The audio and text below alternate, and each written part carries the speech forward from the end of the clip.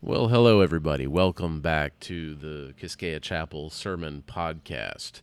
You may have seen that we've been kind of MIA for a while. Apologize for that. The coronavirus hit here in Haiti in March. And at that point, we were cranking along here with the podcast and releasing the sermons every week. But then our attention had to shift pretty quickly over to producing video services to broadcast live on Facebook.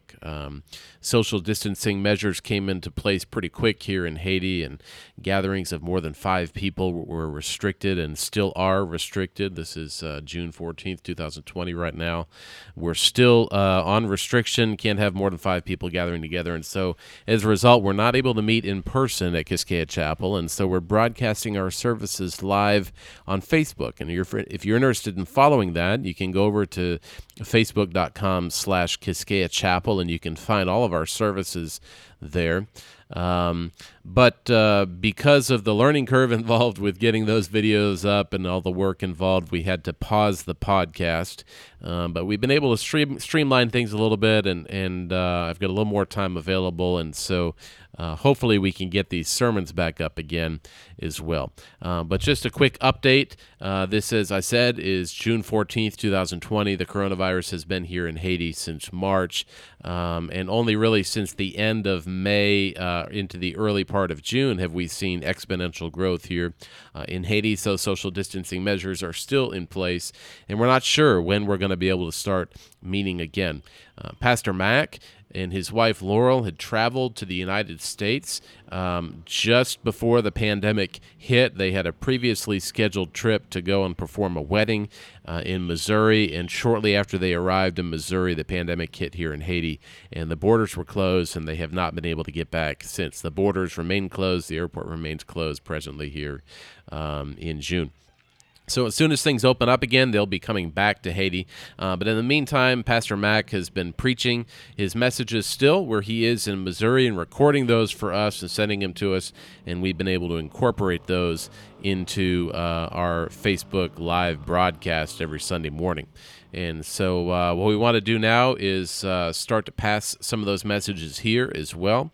Right now as a church, we are studying the book of Joshua. And so if you want to follow along, you can go to aim-joshua.com. That's www.aim-joshua.com. Or if you go over to our website, quisqueyachapel.org, you can find information there about it as well. But we're reading through the book of Joshua together. We have readings scheduled every day. And then Pastor Mac records a brief little video devotional to go along with the passage for the day. And then you've got some other resources there that you can click as well. And so I encourage you to participate in that and read along with us. And then every Sunday morning, Pastor Mac will select one of the passages that we read during the week, and that's the passage that he'll be preaching from on Sunday morning. And so would love for you to track along with us on that. But without further ado, we're going to shift over now, and this is Sunday morning, June 14th, 2020, and coming up next is the message that Pastor Mac preached for us today. Hello, and welcome to the Quisqueya Chapel Sermon Podcast. Quisqueya Chapel is an international church in Port-au-Prince, Haiti, where we equip English-speaking believers to expand God's kingdom in our community and beyond. For more information about Quisqueya Chapel, you can visit us on our website at quisqueyachapel.org. We hope you enjoy this message. In 1986, it's a long time ago, I was a young man and I had the privilege of living in Edinburgh, Scotland. My last name is McIlvaine, and so that's why Pastor Mac, and so it was really fun to go back and see my ancestors' homeland in Scotland. I was on a fellowship that allowed me to go study at the University of Edinburgh, and we lived there for about 10 months. And during that time, one of the things we got used to doing is what the Scottish call rambling. It just means hiking. And they have all these green hills, and it's very cold. It's kind of the opposite of Haiti there on the other end of the spectrum. But we would get all bundled up and we'd head out and go rambling out in this area called the Pentland Hills, which is just this beautiful rolling hill area. no trees or anything, just sheep and cattle and all over the hills. And so we're out wandering around trying to follow a map, but we're hopelessly lost out in the middle of the Pentland Hills. And we can't see a farm or anything for miles. And so we're looking at the map, a friend named Steve and my wife and I, and we're trying to figure out, okay, how do we get home? How did we get here in the first place? We're trying to figure out how do we find our way back? And while we're arguing and addressing this issue of how do we find our way back, all of a sudden we hear this noise. Meow, meow. It's just like a cat running towards us and screaming, as much as a cat can scream, like it's trying to get our attention. And we're kind of going, that's interesting, but we're ignoring it until the cat starts kind of rubbing up against our legs and screaming like, hey, listen to me. We kind of look at each other and we gotta go. And then it kind of goes a little distance and it turns around and looks back. It's looking at us like it's saying, follow me. Come on, follow me. So I've got a picture we'll put up here because I took a picture of it because this is such a strange phenomena. But we decided, oh, what the heck? We don't know what we're doing. We'll follow the cat. So the cat would go ahead of us 100 yards or so, and it would stop and meow and kind of look at us like, come on, and we're going. So we kept following the cat. We followed that cat for a long time, and all of a sudden we see a farmhouse. And we're like, oh, now we know where we are on the map. And we get all the way there. I don't have this picture, but my friend does. This amazing picture of the cat takes us all the way to the farm. And there's horses on the farm. And it comes to the gate. And literally the cat and the horse touch noses like, done, got them here. They're yours now. Well, we eventually found our way home. But it's kind of bizarre to take directions from a cat, but we had a guide cat. Thank goodness that day we had a guide cat. Well, the Bible tells us that we're supposed to be guided by the Holy Spirit. And so I want to talk this morning from the passage we're studying this week. One of the passages is Joshua chapter 3, verses 1 through 5. If you're following along in the AIM journals, AIM online, you can go to AIM-Joshua, and you can find kind of the weekly readings and a little commentary and some study links and worship links and stuff. And we really encourage you to do it. AIM stands for Abide in Me, which is just our priority at Quisqueya Chapel to say the number thing we want is a church filled with abiders, people who know how to stay connected, abide in Jesus. And so we're trying to give tools like this on a daily basis. Well, here we are in Joshua. We just finished up chapter 3 in Joshua, and I want to state the principle simply first. Joshua gives us this simple principle about how to be guided as a disciple of Jesus. The principle is this: when the ark moves, you move. There it is. When the ark moves, you move. You follow. But until it moves, wait. Wait on the Lord. Now, this is quite the opposite of what the world tells us. The world, and by the way, I think this transcends all cultures. It doesn't matter whether it's America or Haiti or Europe or Africa or wherever. There is in the world this idea that the way you decide where to go in life, the way you get guidance, is listen to your heart. Follow your heart. This is the fundamental view of those apart from Christ. Follow your heart. And many people spend their lives trying to figure out, what's my heart telling me? How do I follow my heart? We hear this message in music, in TV, in films, and pretty much everything. We hear this idea that we should follow our hearts, even though the scriptures couldn't be clear. Jeremiah chapter 17, verse 9. What does Jeremiah say? Look at it. 17:9, Jeremiah says, the heart is deceitful above all things and desperately sick. Who can understand it? Now I want you to note here, Jeremiah doesn't just say the heart's deceitful. He says it's deceitful above all things. It's like the most deceitful thing you could possibly follow. It's worse than a guide cat. Can you imagine that? Getting your directions from a guide cat? Well, Jeremiah suggests that getting your directions from your heart is worse than a guide cat. And yet the world continues to bang that drum. Follow your heart, follow your heart. That's the exact opposite of Joshua's advice here in chapter 3. Joshua tells the people, no, follow the ark. Follow the ark. Now, before we dive into this principle of how to get guidance from God, I want to make sure I'm clear here. I'm not telling you all the things. The Bible has many things to say about learning how to follow the leading of God. But I think I want to bring out one principle that's clear throughout Scripture that's illustrated here in Joshua chapter 3. Before we do that, I want to talk about the context of this moment in biblical history. Joshua chapter 3 tells us Joshua and the Israelites are poised on the east side of the Jordan River, just about to make an entry into the Promised Land. So this is an amazing historical moment in the Old Testament. Now, think about the context here. Joshua was probably in his 20s when this whole thing started. Moses confronted the great Pharaoh of Egypt and said, you need to let my people go. In fact, the text tells us that in the book of Exodus, it says that Moses was in his early 80s when he went to Pharaoh and made these demands.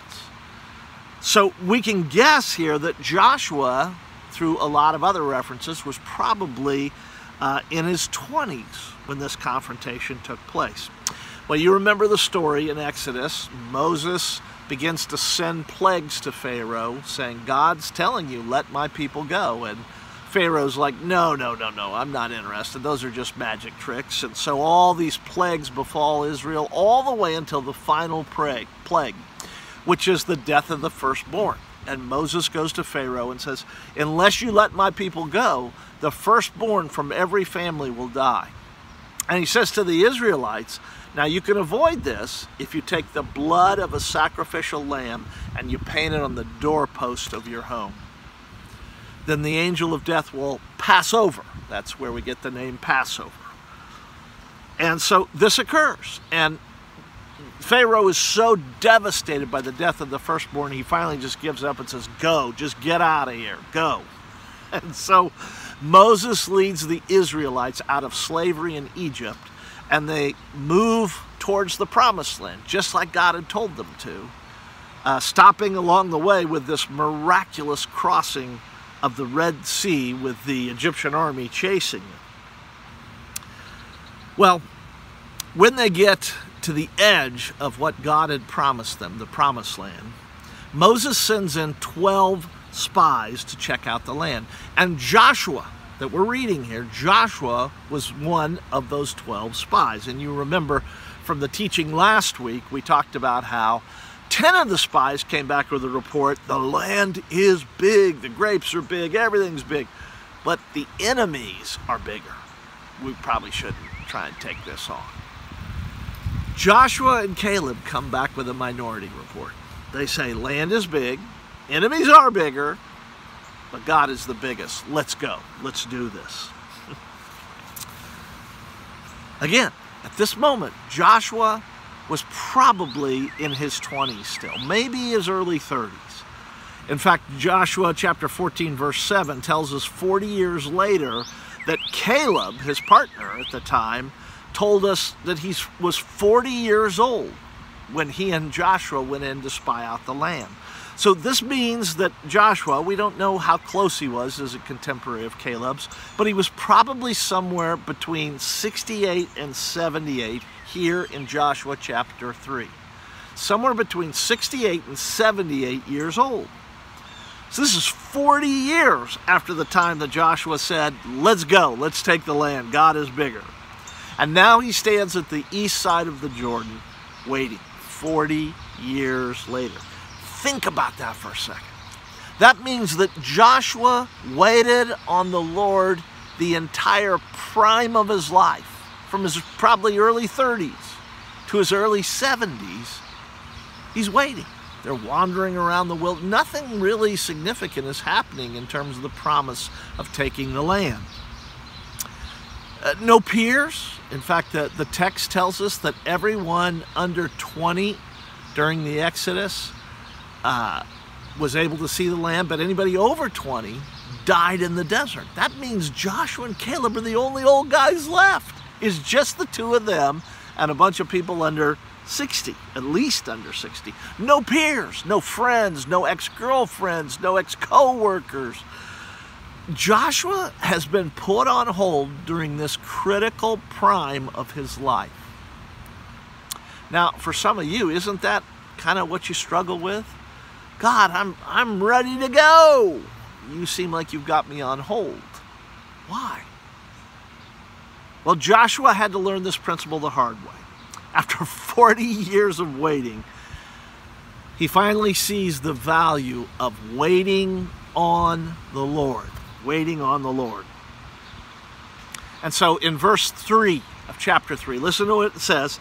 As soon as you see the Ark of the Covenant being carried by the priests, you shall set out from your place and follow.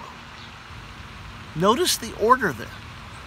The Ark goes first, and then you follow. Ark first, you follow. Not heart first, then try and get God to follow. Ark first, then you follow. When the ark moves, you move. Remember? That's our principle. When the ark moves, that's when you move. The great Baptist author Henry Blackaby wrote a book about this called Experiencing God. The way he would put it is he'd say, wait to see where God is already working and then go join him. I'm going to read a quote to you from that book. He says, we don't choose what we'll do for God. He invites us to join him where he wants to involve us. If Christians around the world were to suddenly renounce their personal agendas, their life goals, their aspirations, and instead began responding in radical obedience to everything God showed them, the world would be turned upside down. He writes, how do we know that? Because that's what the first century Christians did. They put their agendas on hold and surrendered to say, when the ark moves, we'll follow it. God moves first, and then we follow. That is the opposite of the way the world tells us to do things. Think about how often the Bible illustrates this principle. Let me give you one example from the Old Testament. In 1 Samuel 15, we're told that the prophet Samuel has just kinged Israel's first king, King Saul. He's a great warrior. And he's ready to go take the forces and attack their enemies, and he's amazing at it. But Samuel tells him, no, wait for the Lord. Do not go forth until I come and offer the appropriate sacrifice. Well, Saul gets a little impatient. He decides, no, I'm going to follow my heart first. And my heart's telling me now's the time to attack. And so they attack. Disobey God, they keep some of the booty, they spare King Agag, all kinds of things. And then Samuel shows up and Saul goes, oh, you're kind of late. But I did everything I was supposed to. I obeyed what God said. And Samuel says, then why do I hear the bleating of sheep in my ear? You can read it, 1 Samuel 15:14. What then is this bleating of sheep I hear, this lowing of oxen I hear? You see, Saul got the order wrong. He followed his heart and then tried to get God on board. Instead of wait for the ark, wait for God to see what he's doing, and then follow him. So what do I mean when I say wait for the ark? Well, the ark's like a symbol of God's presence, a memory of God is powerful. He can do sovereignly. He can do whatever he wants. And it could be many things that could demonstrate that. In this case, the ark held all the things during their wilderness crossings that told them God was with them. So they said, yeah, wait till the ark goes, and then we move. Look at the New Testament. We see this same lesson. Think about it for a second. Jesus enters into the world as Messiah. He knows he has the power for miracles, for healing. He can do anything he wants. And yet he waits. He goes into the wilderness for 40 days and waits for the Lord to tell him to return and begin his ministry. He doesn't do any miracles, apparently, until age 30, when God says, now. And Jesus often used the phrase, my time has not yet come. And even when he starts doing miracles and healings, do you remember what he says? We just went through the Gospel of Mark. What does Jesus say when he heals someone early in Mark? Don't tell anybody about this. It's not my time yet. He waited on the ark, and then he moved. He waited for God, and then he moved. Same thing. Note what Jesus says to the disciples. He's resurrected from the dead. They've seen him. They know his power. They know who he is. They had to be chomping at the bit. Come on, let's go. Jesus said, go take the world. Let's go do it. But I want you to look at Acts chapter 1, verse 4. It says that Jesus orders them. By the way, it's not often that Jesus gives direct orders, but he orders them to wait for the Holy Spirit. Wait in Jerusalem until the Holy Spirit comes. You can read it there. Jesus is simply articulating this principle of guidance. Wait for the ark to move, and then follow it. There are so many verses on this theme. The Psalms are filled with this phrase, wait on the Lord, wait patiently on the Lord, wait, wait, wait. My favorite one is one you might be familiar with, Isaiah chapter 40, verse 31. They who wait for the Lord shall renew their strength. They will mount up with wings like eagles. They will run and not grow weary. They will walk and not be faint. The old hymn used to say, teach me, Lord, to wait. I'd like to finish this story with a story about my own life and how I got to Port-au-Prince.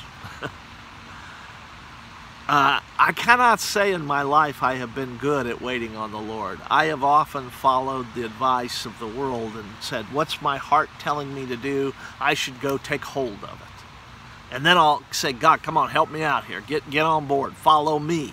Me first, you follow. I've always, it seems, been pressing my heart, my agenda, my strategies. Well, along came March of 2015. It's a critical moment in my life and Laurel's life. I had an accident during a routine surgery. I went in for this very simple little surgery, and the surgeon slipped with a laser and he cut open my colon. He didn't know it. It was an accident. But that accident led me to the edge of death. When I woke up, I was on breathing machines. They had tubes everywhere. My family was in a semicircle around my bed crying, and I thought, uh-oh, something went terribly wrong. I almost lost my life there. At least my nurse friend tells me, you have no idea how close you were. We had a prayer service thinking we were saying goodbye to you. Well, I spent that summer and the next year and a half or so fighting my way back, trying to build up strength again for walking and just normal skills, and was making real progress. So I was getting antsy. Okay, God, let's get back to my agenda. Now, during this time, I had to shut down all the ministries I'd been involved with. I had a church planting organization that oversaw various churches. I was leading a new church plant. We were about 2.5, maybe 3 years into that church plant, and just starting to see the way forward. I had a seminary that trained church planters called MAP, Theological Seminary. And I would work with usually 15 to 30 students, and often would take them with me to start planting churches or send them out with people to plant churches. And all those things blew apart. I mean, in an instant. When I came out of surgery and could talked to the doctors, they said to me, you have to shut all that down. You're going to have to take at least a year or more where you're not doing any work, you're just recovering. I was like, what? That's not my agenda. That's not what my plan is. But there it was. It was so painful. More painful than the physical stuff was all the deaths that I had to watch. The death of that church plant. The death of the organization that I oversaw. The death of my seminary. I had to close it down and had many of my students said, yeah, we're just going to go do something else. It was profoundly disappointing time. I felt betrayed. I felt alone.